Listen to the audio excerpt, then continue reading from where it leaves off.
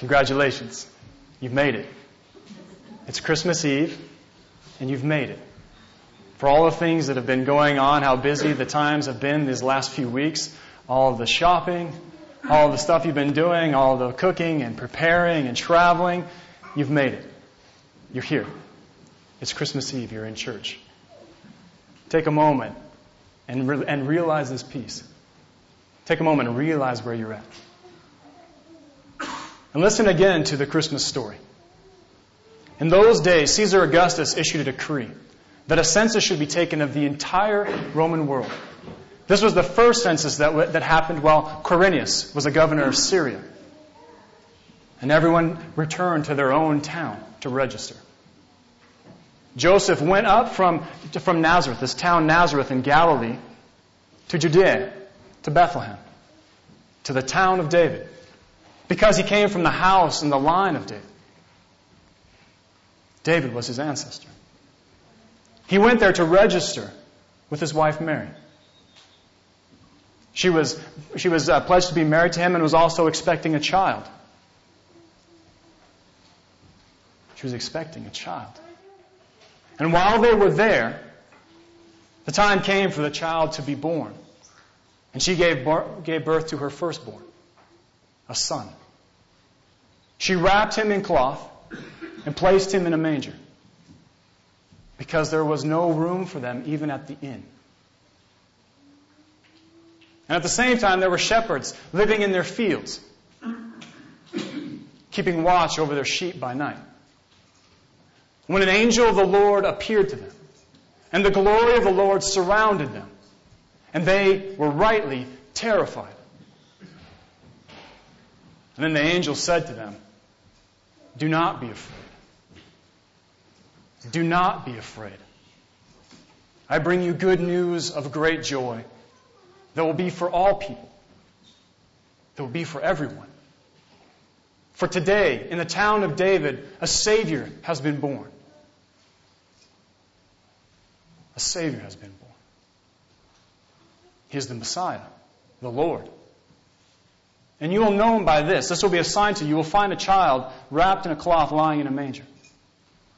And then suddenly, a whole company of heavenly hosts appeared with the angel, praising God and saying, "Glory to God in the highest, and on earth peace to those in whom his favor rests." And when the angels left and went back into heaven,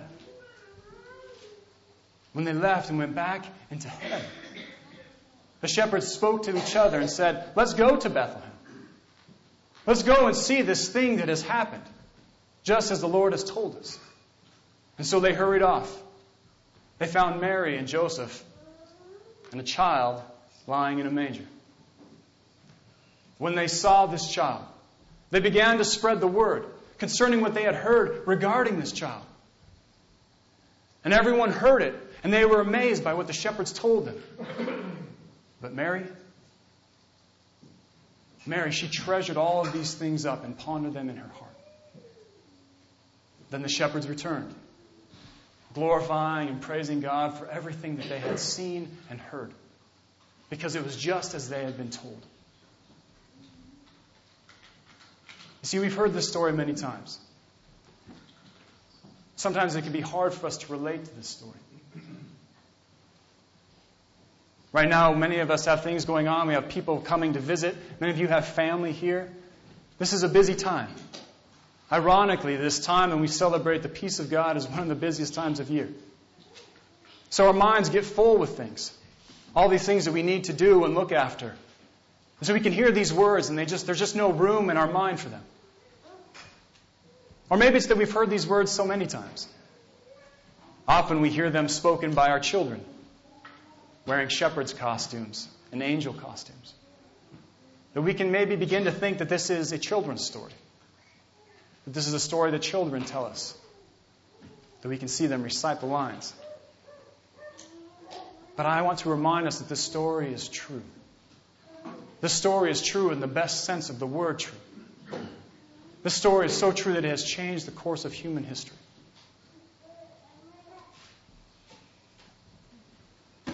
We sometimes find it hard to relate to this. For as many times as we've heard it, sometimes it just doesn't quite seem to stick with us. So I wanted to remind us again these words that this angel spoke to these shepherds. He said, I bring you good news of great joy that will be for all the people, that will be for everyone. That today in the town of David, a Savior has been born, the Messiah, the Lord. You know, sometimes we take grace for granted. Even as a pastor, sometimes I find myself taking God's grace for granted. We begin to think, I'm not sure that I need a Savior. Sometimes it happens for us.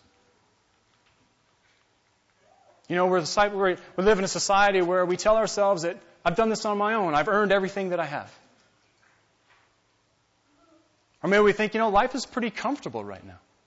I've got all the things that I need. I've got a great house and cars and, that's pretty comfortable.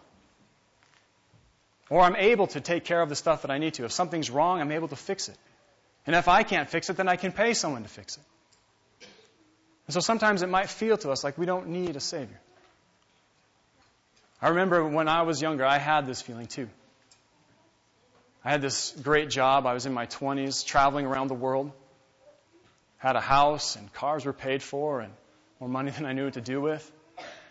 I think if you would have asked me then, I'm not sure if I would have said that I needed a Savior. But then life happens. Things happen. Things that we can't control. Bigger things like relationships. Relationship with our spouse. Maybe a relationship with our children or our parents. Maybe bigger things happen, like we see our children struggling. We want to help them, but how do you?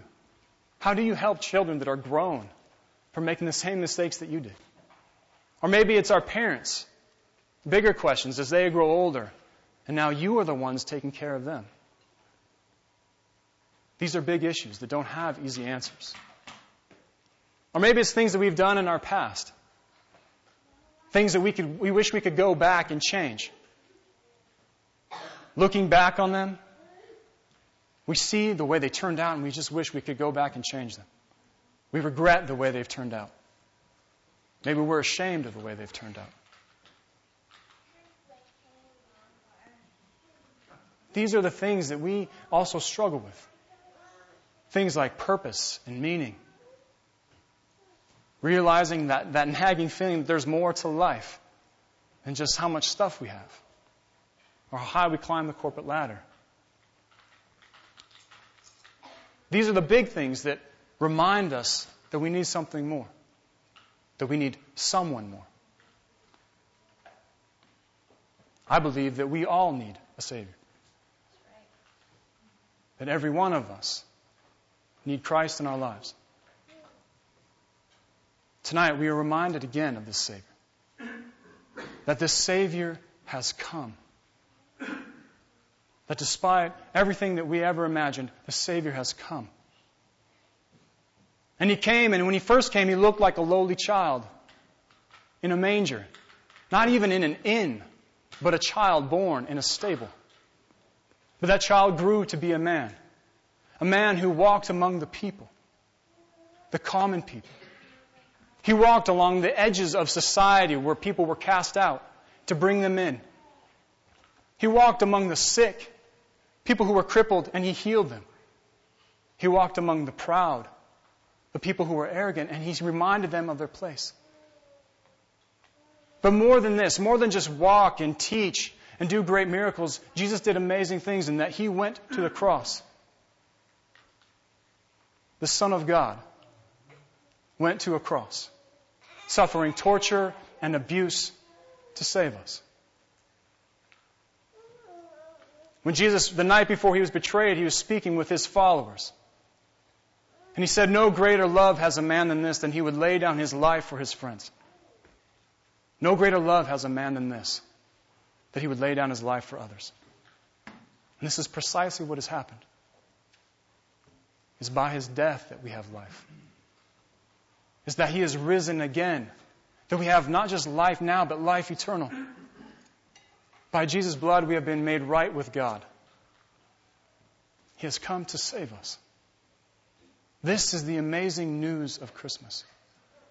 The amazing news that Christ has come and that He has come to redeem His people. This is the good news for you tonight. This is what we celebrate. Amen.